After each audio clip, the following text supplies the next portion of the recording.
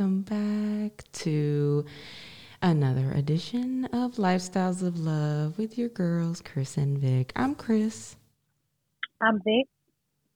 And tonight, we're here to talk about the curiosity of sobriety. There's a lot that goes into this. So we brought a friend, our dear and loving pal, our love of Disney, all Disney. We have our girl, Eve. Here she is. Hey, looking fabulous. Fabulosa. Thank you for having me.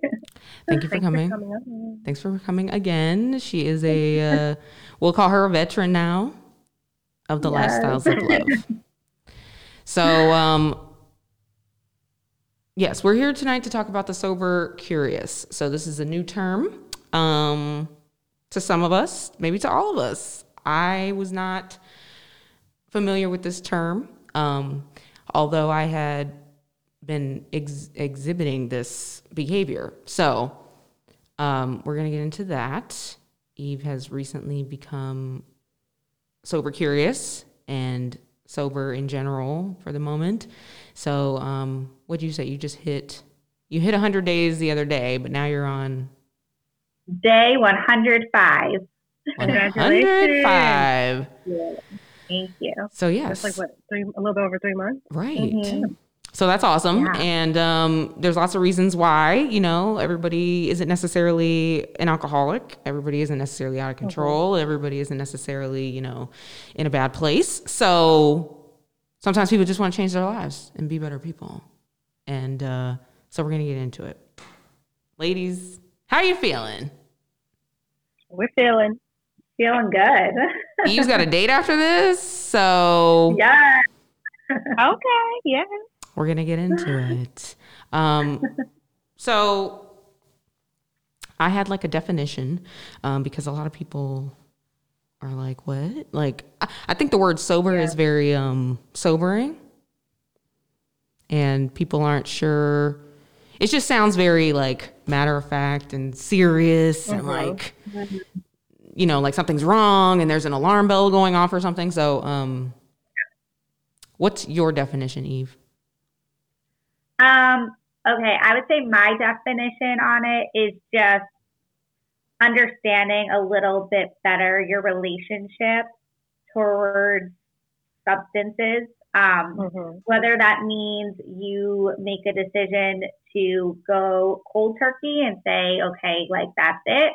Or maybe that means that, for example, with drinking, you'll have one night a month that you decide to drink if you're drinking, more on the daily. So just figuring out more of what a relationship with alcohol looks like or what your goals are in life. Okay, I like that. I like that. Vic, had you ever heard of this? Or what did you think it was? I had not heard of sober curiosity. I really did not know that this was a thing whatsoever. So what did you think? What did you think it was when you heard it? I guess I'm thinking about being sober. Mm-hmm. Yeah. So. Right. So the definition I found was from verywellmind.com. I'm pursuing journalism, so I have to cite everything, no plagiarism out here. So according to them, it says it means literally to choose to question or get curious about every impulse, invitation, and expectation to drink or to change your drinking habits for health-focused reasons, like mentally or physically, versus mindlessly going along with the dominant drinking culture, which we live in. Exactly. Okay. So it's not necessarily about being fully sober, but for some people, alcoholics, this is not what we're talking about. Like people who have alcoholism and who have actual addictions and issues like that, being sober curious for them isn't really an option. They need to be sober. Mm-hmm. Yes, absolutely. But this is an alternative to being a health conscious person or just being a generally healthy person, but you drink regularly as a cultural kind of thing. Because when I started thinking about this, I was like, when did I start drinking? And like on the regular? Well, okay. Or The not on the beginning regular, of it, the but- beginning of it ever was in high school. When was it for you guys? Yeah. Oh, yeah. Okay. Oh, yeah. Okay, high school. That's kind of the culmination, right? Well, I guess my very first drink, I was a child, but I was too. My very first drink, I was. yes, Like for sure. gave me beer. My parents were pissed, and we were at that person's house. They gave me beer. I must have been like maybe 5 or something like that. My parents were very upset. But anyway, so I go to lay down in this person's bed, and apparently, like, I pissed all in the bed, and my parents said, "That's what you get." That's to them, you know, giving her fucking beer. That's what your ass get. Right. Wow. What was yours, Eve? Right. I just feel like as a kid, I would just like, I remember drinking, like, if my mom had like a glass of wine, I just remember always wanting to like feel like I wanted to be an adult. So I would just pretend like wine tasted good, even though at that age it did not taste good. I'd be like, oh yes, I'll have more wine. Yeah, can I have a half glass of the wine? So I think subconsciously as a child, I related wine, for example, as like, oh, it's what the adults do. This is like the norm. This is what I should be doing. So I started drinking at a young age of just like sipping. And then once I got to high school, then I got into a lot of drinking. Then it became to the window, to the wall, right? Yeah. So that's exactly. In high school, I got into Daddy's liquor cabinet. So wow. See, I was not doing that. Wow. Oh yeah. He didn't really drink. He did not. Yeah, my parents didn't drink. There was liquor there. Okay, I see what you're saying. Okay. So my parents drank. Okay. And we had in our basement an entire bar. Like actually like a bar. Like stools, the drinks, everything. And I wanted to be so cool so badly that I hosted. So grown, girl. You trying to be grown. I was trying to be grown. So I hosted all of these parties in high school where I mean not just like 10 people show up, like 100 people, like a rager, like not okay. They were having those parties. Oh yeah, like kegs in the home, like the ones we see in the movies. You have those. Exactly what you see in the movies is Can't what hardly I wait. did. Okay. 100% is exactly what I did. So then, I don't know, these guys, I guess, drank my mom's Grey Goose. And then filled it with water. Not the Grey Goose. When my mom went to go drink her Grey Goose, she obviously knew it was water. And that was it. They, like, got this huge big bin and locked it up. And she's like, this is the worst martini I've ever made. Exactly. Yeah. I've done that before. Damn. Wow. Except for I got caught putting the water in the bottle. Oh, you got caught. I had no idea that happened. And when my mom said, Eve, why is there water in the Grey Goose? I said, oh, I got caught. I don't know. I don't like vodka. I like brown. Right. I don't know what that is. Wow. Right. Okay. I would go to the store. I would go to Mobile, right? And I would just get like an orange juice, and then I'd pour half of it out, not knowing shit about shit, because now we all know that you pour the alcohol first and then right. Yeah, no. So I'd pour half of it out, and then I would usually put it, because my dad, when he did drink, he liked Crown, but there was a bottle of Tanqueray, which I thought it tastes like fucking wood, but I didn't give a shit. I couldn't go buy alcohol, so I'm gonna drink that shit. And so I bring my little Minute Maid, orange juice and Tanqueray with me to the parties. God, anyway. So what was mine?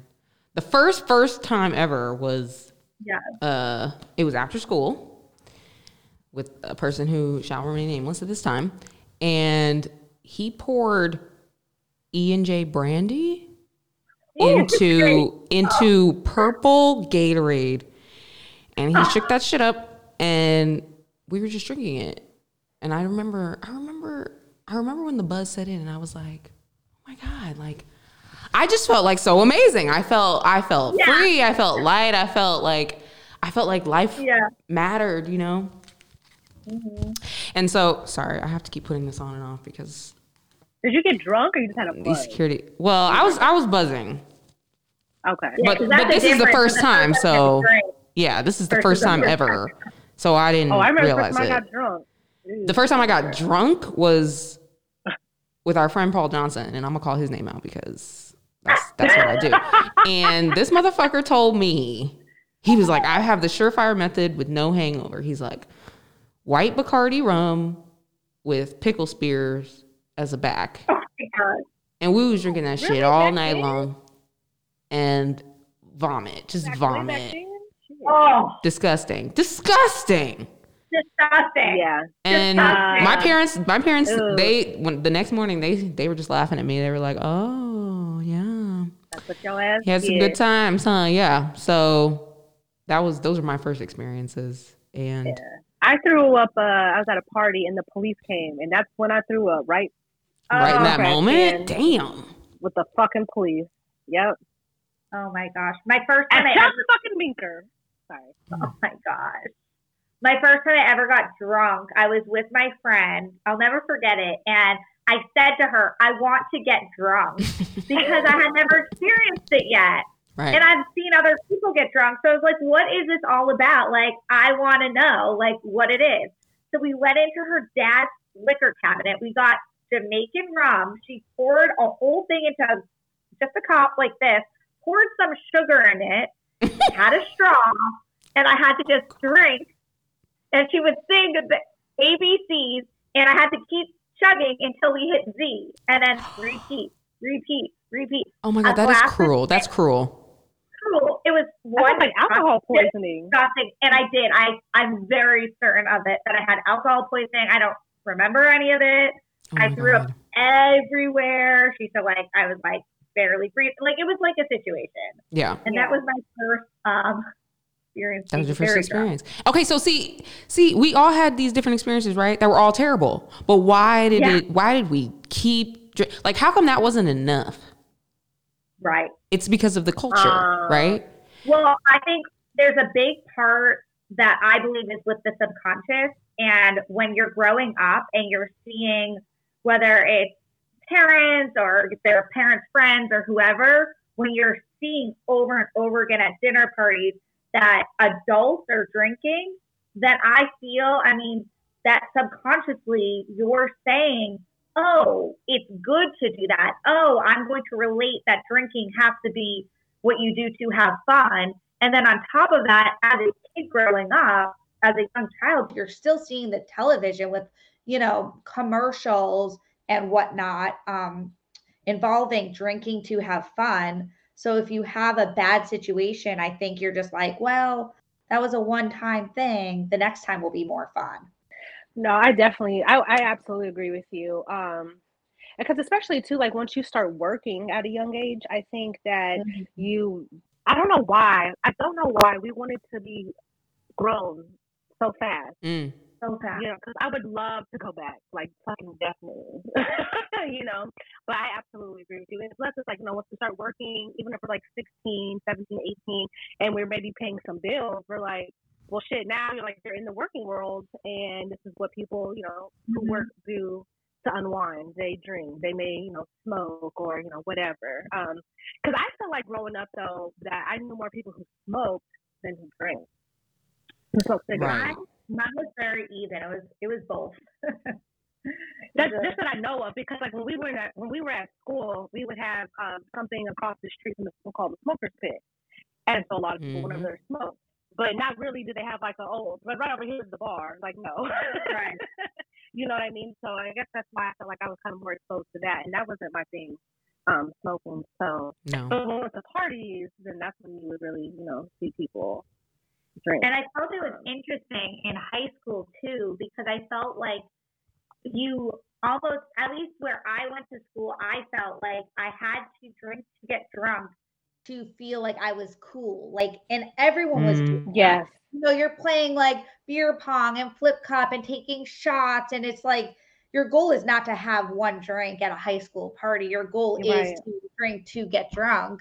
And then from there, I mean, I'll just speak on my experience. I went off to college, which it was a party school, and it was the same culture, drinking to get drunk and keg stands. And I mean, it was just like next level, that I felt drinking was completely like hand in hand with being cool, so to speak.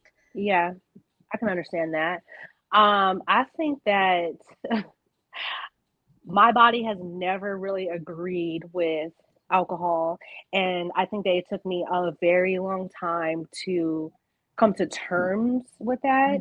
And so I think like when I drink a little bit, like it doesn't really take, much. And I've been drinking for like, a long time. But I mean for like years, right? I just feel so sick. But I didn't care because I just thought, well, I'm young, it's okay. It's totally okay. Now not so much. No. Definitely not so fucking much. Yeah. So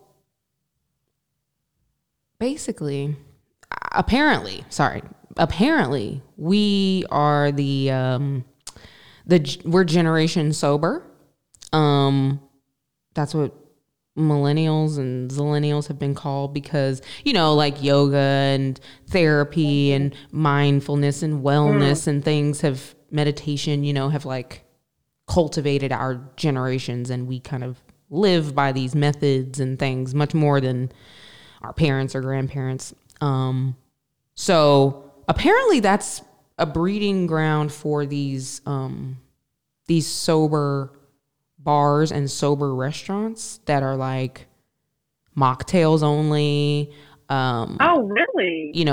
Yeah, like champagne that's non-alcoholic, wine that's non-alcoholic, kombucha, all kinds of kombucha, because kombucha is like the substitute for a lot of like vegan people who don't drink or can't drink, like they can't process wine or beer or whatever. So that's happening. That's very interesting because I feel like when you go out to eat, majority of the money goes to the alcohol.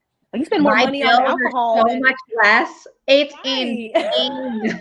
I'll go out to eat. I'm like, hold up, that's it. That's all it's gonna cost. Right. Because like we should be like $4 to that at least.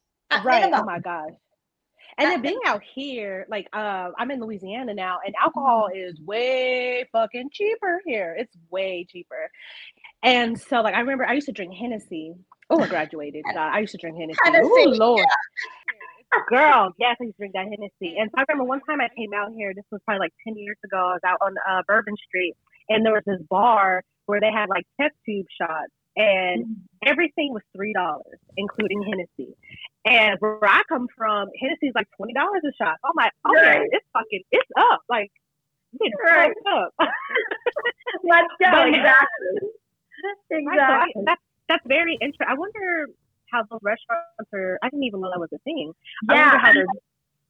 One thing that's helped me, especially because I started my alcohol-free journey throughout the holidays, I was doing it, which is a time where alcohol, holidays, it just goes together. So I started getting really into mocktails. I didn't find that mocktails for me, a lot of people can't do mocktails. For me, it didn't feel like a trigger because I just wanted the social component of like feeling like I was drinking with people, not just water, because water is boring if you're like at a party or something. Water sucks. It's like I want to still go out and enjoy something that's tasty. Girl, you better get you a water at a restaurant, throw you some Crystal Light in there or something. Exactly. No, so I found I have like a bunch of just like non-alcoholic spirits, and it's like made with just, I don't know, different spices or something. But they have everything now. You can make like a non-alcoholic martini. Like it's not a martini where you're actually using vodka, but they have things that will have the same type of taste. and you put it in a glass that's fancy and you're good to go, hangover free. It's amazing. That's the thing. That is the thing. See, like even like I was saying, back in the day, I feel like my body has never really agreed with alcohol. I don't know if there's something that maybe I should have gotten that tested or something. You know? I mean, most people can't agree with alcohol. It's essentially ethanol that you're drinking. Right. But now that we're older, of course, the hangovers are just so different. Yeah. You know, you used to be able to pull an all-nighter. You could go to work. You could go to school. The things that I got away with in my 20s. Right. Like, I mean, and they're not that far behind. So I know. Where did it all go? What happened? But shit, even then, I would, I mean, I always I feel like made an ass out of myself with alcohol, but I guess I just didn't care. That was the thing. But I think for me, I hit rock bottom when I was grieving. I was grieving the loss of my brother. And that's when I hit rock fucking bottom, like with alcohol. I mean, I would never go to work drunk or anything like that. I wouldn't go to school drunk or anything. But that's when, you know, my issue really started. And it took me a really long time to get over that. I mean, he's been gone for like, almost 6.5 years. So I very recently, I wouldn't say I definitely don't drink as much as I used to, like by far. And I feel so much better. And my pockets are heavier. Right? It's crazy. I know. Yeah. I mean, that's the biggest, like what Crystal was saying with Sober Curious, of like understanding why we drink. That was a big thing for my journey, is to like sit with the emotions of, am I numbing something because I'm hurt, sad, angry, trying to fit in? Like, what is the reason that I am drinking? And what did you come up with? I realized that I was drinking a lot to numb a lot of my insecurities. Okay. I was bullied really badly as a kid, like terrible bullied, had to go to a different middle school after elementary school because it was so bad. Wow. Yeah, it was, I mean, if that type of bullying happened in today's world, like it wouldn't have gone to that level because it was that severe. So because of that bullying, I still have those triggers. Am I enough?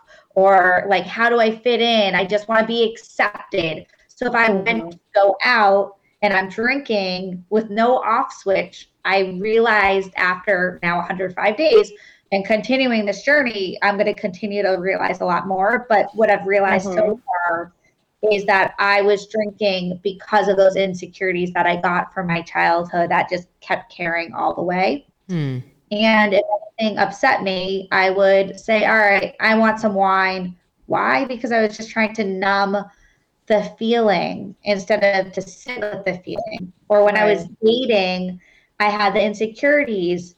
Am I pretty enough? Smart enough? Am I just enough?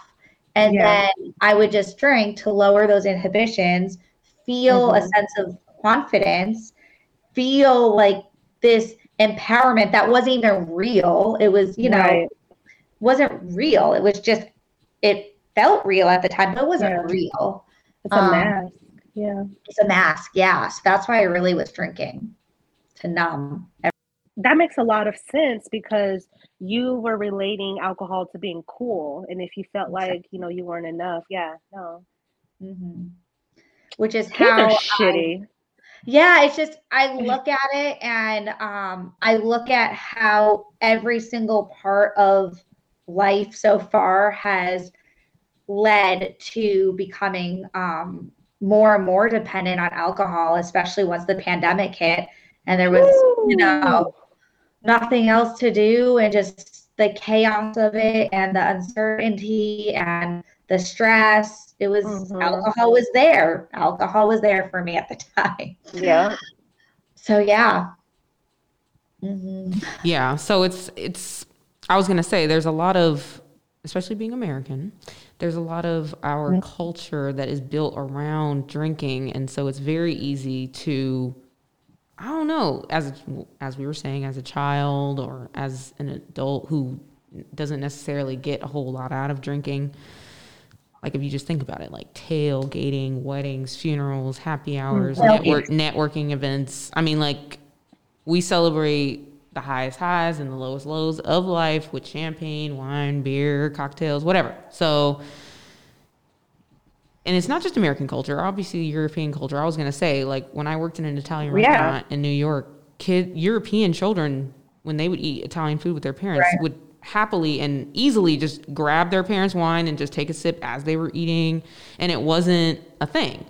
Because that's also a thing about American, children and American culture is that alcohol is, it is so forbidden that for Americans, you're not supposed to drink till you're 21, where everywhere else in the world, it's 18, right? And America decides that it's 21 and they don't try to like inflict it on their children. Like they try to keep it away from their children, but obviously it's like we all watch our parents drink from the time that I don't know, we can remember. Yeah. And so it's like a rite of passage or something. And we all started, we talked about when we started drinking, it was way before 21. So we start these habits really early of just kind of numbing our feelings. And like Eve was saying, the bullying that's happening, you're feeling much better after you've had a shot of Smirnoff Ice than before you did. Smirnoff fucking Ice. Oh my God. that was that girl back in the day. Yeah. I remember going on a cruise with my family and I was either 16 or 17. And yeah, once you hit international waters, the drinking age was 18. Well, I wasn't even 18 yet. But motherfuckers were buying me alcohol. I mean, I'm on a boat. I never got carded or anything like that, and I was definitely drinking, because it's like Crystal was saying, it's this forbidden thing, and it's very similar to like sex, when you don't educate children, because even though I was 16, like I'm sorry, I'm still a child, so when you make something so forbidden, when we get our hands on it, you know what I mean, like we're going to we're gonna go nuts. Because it's like, why can't I have this? Why not? You're doing it, whatever. Or this person's doing it and this and that. I mean, if everybody was jumping off of a bridge, would I do it? No, but. I think that's why, especially in America, and I'm no expert on this, but I just feel that especially in this country, the binge drinking is so extreme versus other countries. Spring break. Because other countries, like, oh, okay, like I'll have a drink. But here it's like, I'm not allowed to have a drink. I'm going to have as many as I can right now. Exactly. And that's why you see like, the freshmen in college who are 19 and they're not allowed to have a drink yet in America, or the high school students who are just like getting blackout drunk over and over again. I think it is because it is like you're not allowed to do it, so okay, I'm gonna do it. Yep. Right. And even on the ship, Eve, I mean, we're not allowed to do anything except drink. And so on that ship, you're so isolated from everybody.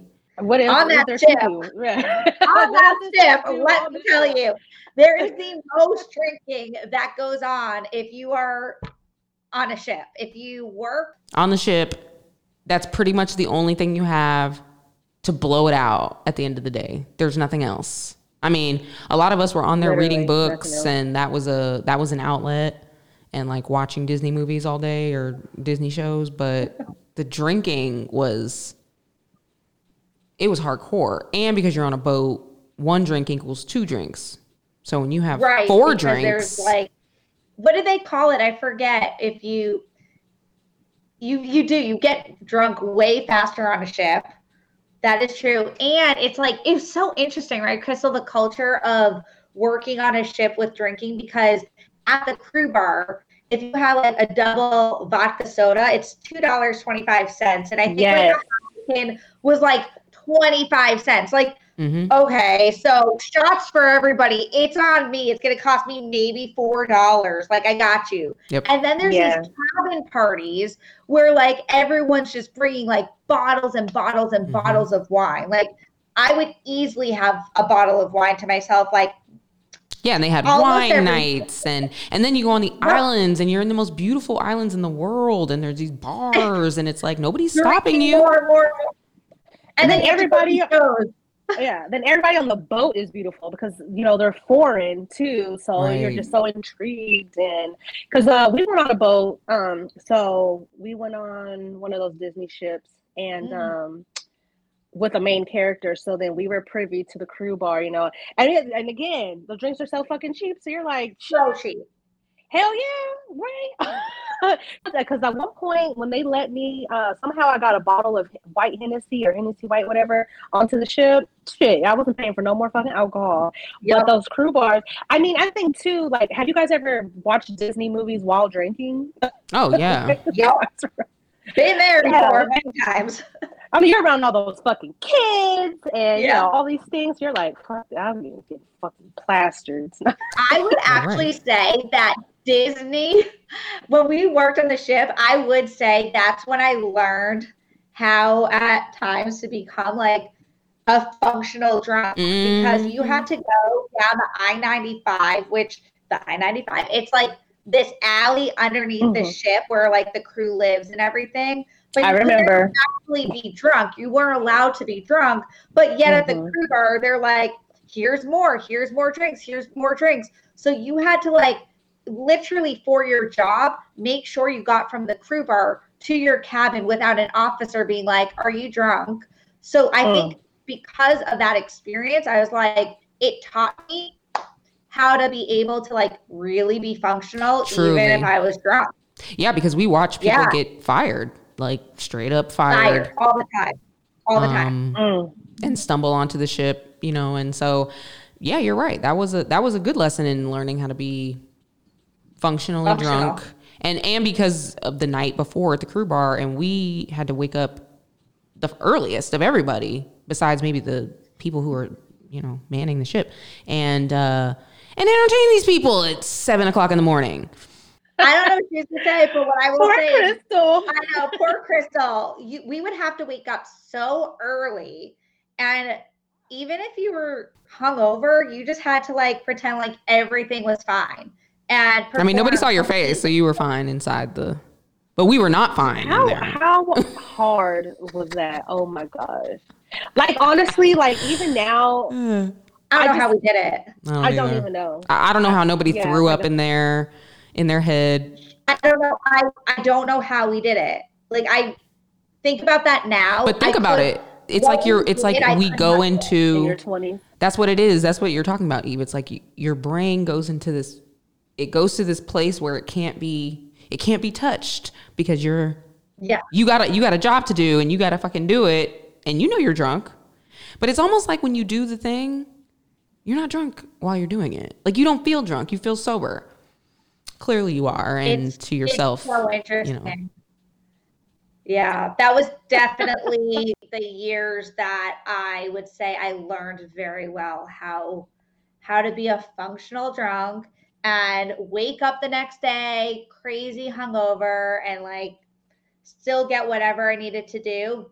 Totally done, crushed the job. Like nobody would know that like you go, girl. Before I was out till 4 a.m. No one would know. Because fuck no.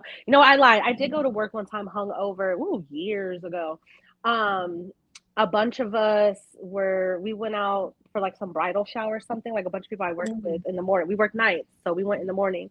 And that's the thing about living in somewhere like Vegas, and now I'm in New Orleans where they literally have fucking hurricane parties. Oh my god! Like hurricanes come in, everybody's at the liquor store stocking the fuck up, and they're fucking drinking at home. Like yes, it's a thing. So these party cities, and so we go to a buffet at fucking 8:00 in the morning, where you can get crab legs, like everything at 8 in the morning. There's a bar inside the fucking buffet, like it's a wrap. So we're on there getting fucking shit faced. Everybody called in, but my dumb ass. I go to work. I was going to the bathroom. I don't know. every fucking like half an hour to an hour or something to throw the fuck up. Stupid ass.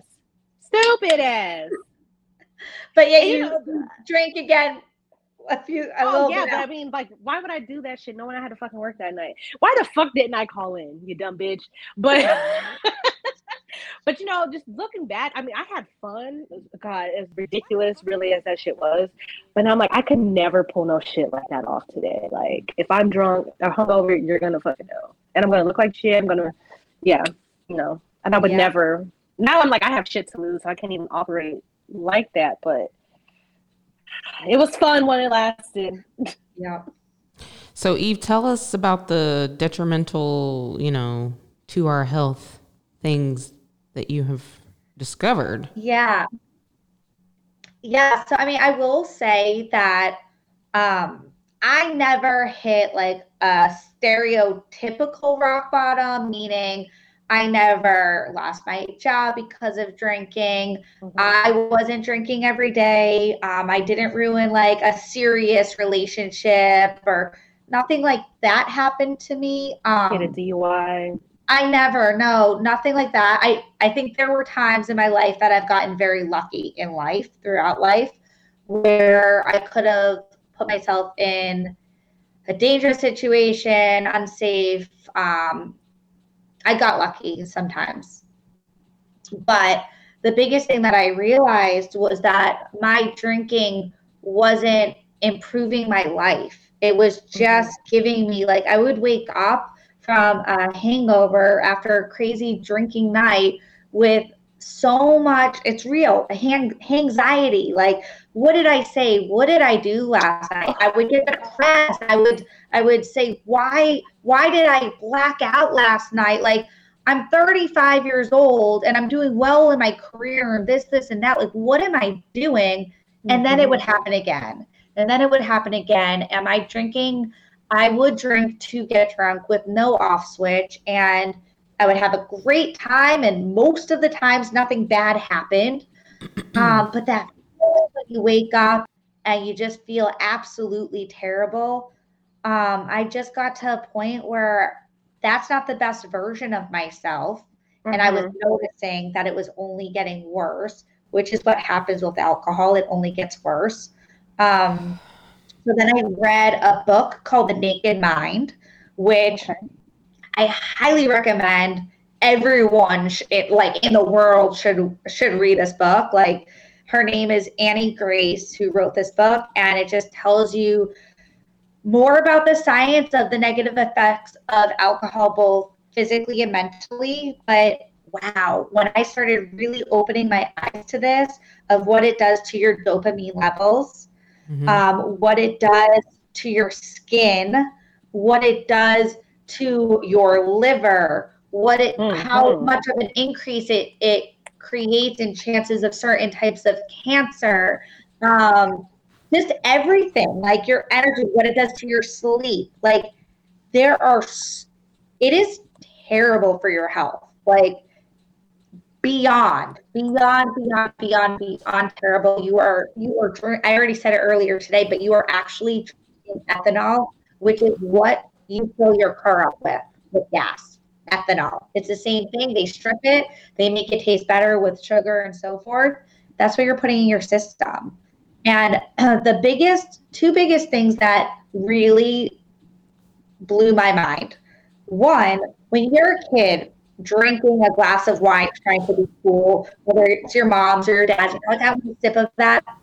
Most kids, they drink that glass of wine and they say, ugh. They don't say yum.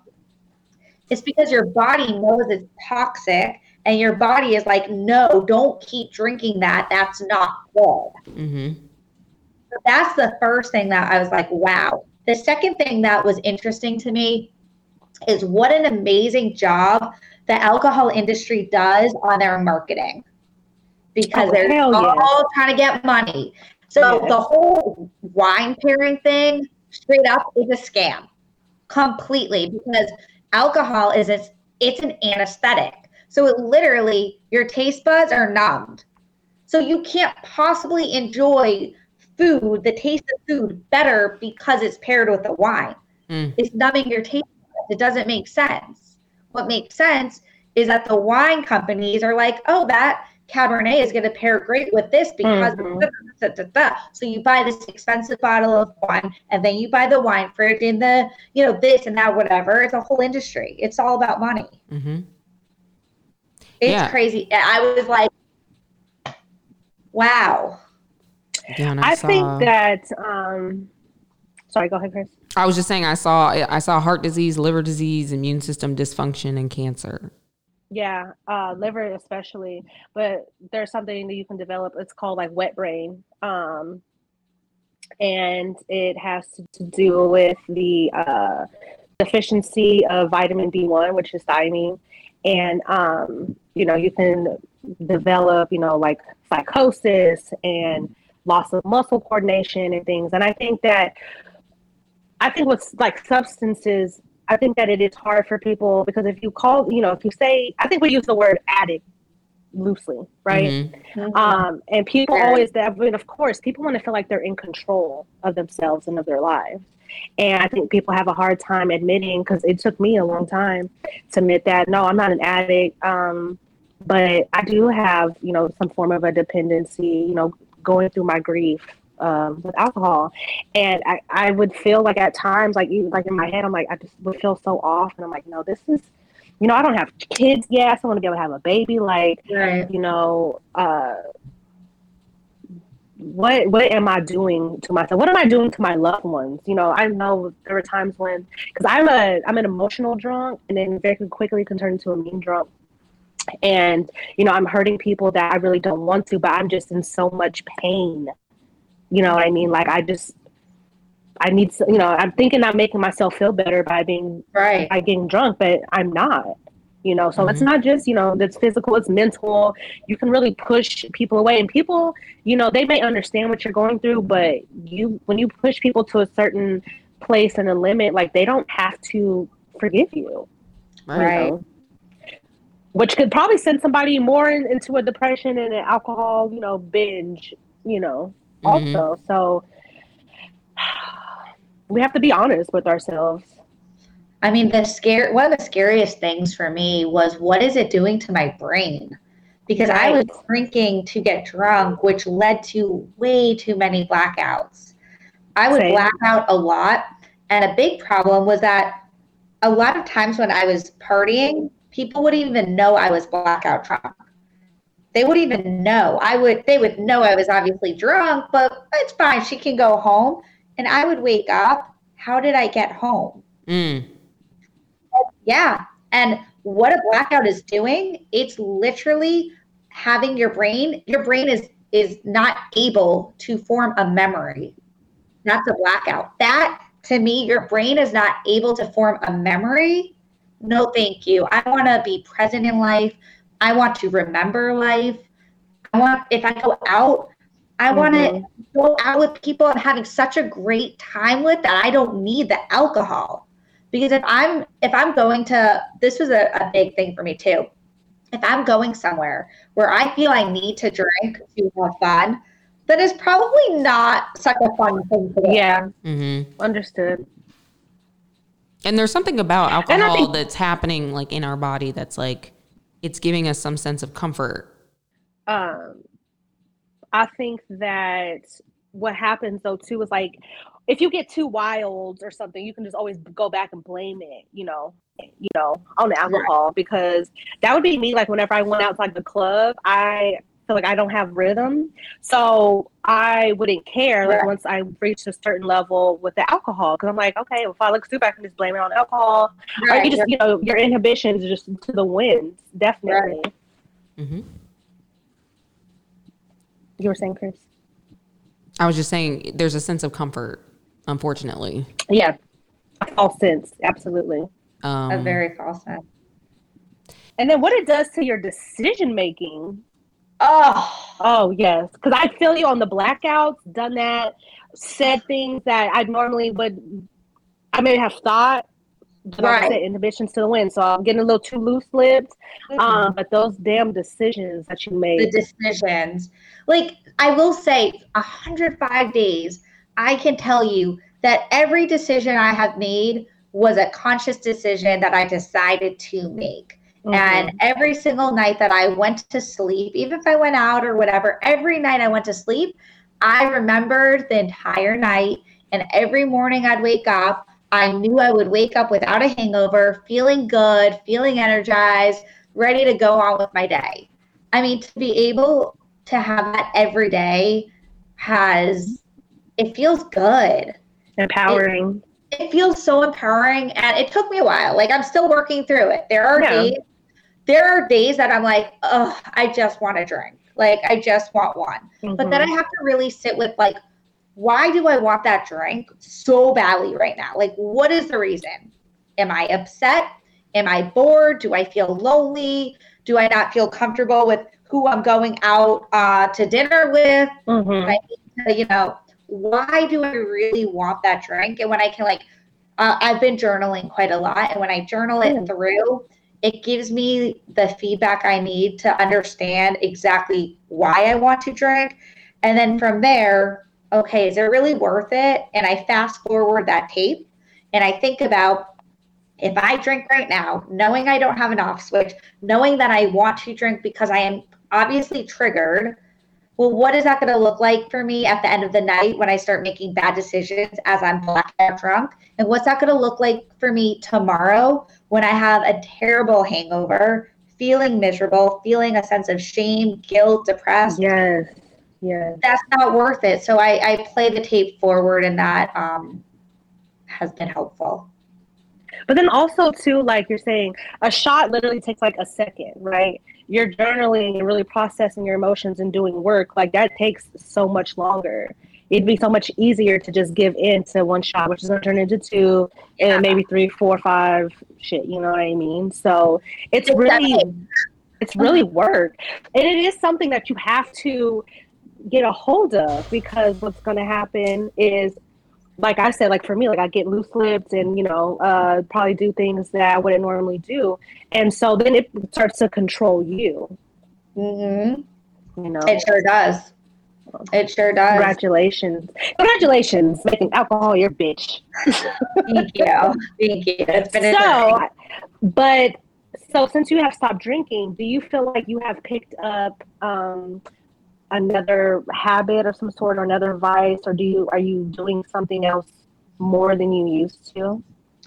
I started coloring. I've gotten very good at coloring books. Yes. Coloring and writing. I've fallen in love with writing, which I always enjoyed writing, but I really have loved writing everything down. So I take about 45 minutes to just do some free writing every night, which I've loved. Okay. But all of my habits now are very mindful. It's no bad vices instead of. Intentional. It's very intentional. Like, I have always loved to work out, but now it's like, okay, I can work out on Sundays because I'm not hungover. So I've just found that I'm doing more things that are bringing me true, actual happiness and a feeling of just being content. Yeah. I love that. Amazing. Yeah. It's all very psychological, philosophical. Yeah. It's a soul search. A true soul search. And I mean, what are you feeling like, Eve? You feel like you're never going to drink again, or you feel like there's going to be special occasions? Do you feel like, how do you feel right now anyway? I get that. Yeah, that's the biggest question I get all the time. I don't like to say that I'm never going to drink again, because that is overwhelming for me to say and intimidates me a lot, to be like, I'm just never going to drink again. And I would be lying if I said I don't miss drinking. I miss drinking often. Like, there are times that I'm like, I just want to take a shot, or let's get crazy. Let's have some fun. And Crystal, you've seen me out, so you know. Yeah. There's times I just want to have a really expensive bottle of wine at dinner and share it with a friend, There's times that, if it's a sports event, like I would want to have like the beer with the wings, or like if I'm at a wedding, I want to be able to toast with the champagne. If I'm networking at a happy hour, I want to have like my martini. Right. If I'm flying, because I fly all the time, if I'm flying first class, I want my Bloody Mary. I want to go to the bottomless boozy brunch and have endless amounts of mimosas. So I miss alcohol so much, but because I know what it's doing physically and mentally to my body, which is not doing good at all, I now know that it would be a quick fix, and I know that the next day it wouldn't be worth it for me. So for right now, I'll say I'm not drinking ever again. However, if you ask me tomorrow and my decision changes, it's part of the journey. I mean, a lot of people don't even say that. A lot of people are just like, I'm not drinking right now. Yeah, and like that's just what it is. And mostly so that people don't worry if they do see you drink or, right. Like, I don't want people to worry if like, a year down the line, I'm like, you know what? I actually now feel like I want to have 2 drinks at dinner and that's my limit. I can stick with that. Who knows? Maybe that's like where my journey leads. For today, it's not. I know that. I know for today, I have way too much growth and soul searching and healing to do until I'm there. But I don't want to ever put a label to myself. I want this to be a journey that is for me. It's no one else's journey. It's my journey. And I don't know what the future looks like. I just know that what I can always live by is one day at a time. That's it. All right. I like that. Congratulations. That's all we can all do. Yeah. How can I make today mantra. The best day ever? Yeah. Yes. And there are, if you are questioning it, there are resources out there. Do you have any resources, Eve, that you can think of off the top of your head? Yeah. I mean, I do want to say that when I first started in this journey, I felt like there was a lot of shame. I felt there was a lot of shame to admitting that I have, an alcohol use disorder where I had, I would drink to get drunk. And there should not be any shame, but that's just from the stigma of society. So if you are thinking about being sober curious, like, power to you. You're really thinking about just ways that you can continue to elevate your life to be that best version of yourself. And that's something to be proud to investigate. Again, that book, The Naked Mind, read it. It's amazing. Yes, The Naked Mind. Control alcohol, find freedom, discover happiness, change your life. Yeah. That's by Annie Grace. Yeah, and she actually has a 30-day experiment book as well that kind of guides you through journaling of how to do it for 30 days. And I'd say try it for 30 days and really be mindful of how you feel from it. There are a lot of Facebook groups. There are a lot of Instagram accounts. And all you have to do is like hashtag sober curious. And you'll find a ton of resources that way. There's lots and lots of sources, whether it's therapy, recovery centers, AA. There's so many sources to help. And the biggest thing is there's no shame to ask for help. Definitely not. And just like always, as a reminder, when you're on a journey that, sometimes we stumble off the path a little bit. And I mean, that's okay. As long as you get back on, the path, get back on the journey with pride. Yeah. And also human.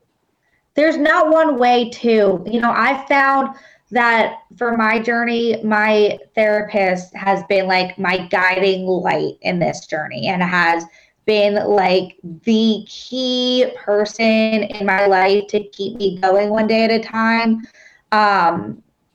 So it's just finding what's right for you versus what like you should do. There is no should in this. It's your journey. Just do what feels right and follow that intuition of it. Good advice. Yeah. Thanks. I feel like there's more to this. I wanted to eventually, Eve. You haven't met my friend Evan, who is a true addict, alcoholic, like hardcore. And he has been sober for 3 years, and he lives in New York City, which is I believe one of the hardest places to be sober. And I think we should have we should bring the discussion together, because he's dating, you're dating. That was the part we were going to get to eventually, was the dating sober, or sober dating. Because that's got to be hard. I actually just stopped seeing a guy that was sober, and it wasn't because he was sober. I'll just say that. But it was a different experience. So we'll get into that another day. Yeah. Because I'm sure a lot about that subject, which I'm I was learning. gonna say, yeah, I'm sure there's a lot. And he's got a lot because he's a gay man in New York City dating sober. And his reasoning is so kind of horrifying when you hear it at first, when you just kind of don't know. So right. It's hard for him to like open up about it, because it's kind of embarrassing and humiliating. But he embraces it. So shout out to Evan, and shout out to you, Eve. You're doing a great job. Thank you. And I think it's all going to work out. I think it's only helping you be even better and even more amazing than you already are. So yeah, thank you. I think it only gives you. I will say the biggest thing was like telling people, like, now I feel I can talk about it. And just recently is when I, shared it on Instagram and told the world that I'm no longer drinking. But I was really grateful to feel so much support by just everyone. I felt like if I tell people that, I started abusing alcohol, people are going to judge me, or I'm not going to be all of a sudden able to fit in anymore. And the reaction I got was the complete opposite. It was nothing but love, encouragement, like, you got this. So that shocked me, of just how much love and support I received when telling people about my journey. Mm-hmm. I think it helps that we're in our 30s too, because maybe if you had said this when you were 19, people would have looked at you crazy. Yeah, I'm sure. 100%. Right? Yeah. But Eve has to get get ready for her. Confident in yourself. So. Sorry, go ahead. Oh, sorry. But go ahead. I was just gonna let her go, because I know she has to get ready for this date, and she only has 40 or she has 15 minutes before they go. Thank you. Hey. Well, thank you guys so much again and again for having me. I love being on this show. Thank you. Anytime. And you'll be back. You'll be back. I'll be back. Yes. We love you guys. Yes, have fun. Be safe. And wear your mask, guys. Get vaccinated. And don't do anything I wouldn't do. Yeah, that too. So we love you guys. Thank you for listening. And we'll be back for more. See you in a few. See you next time.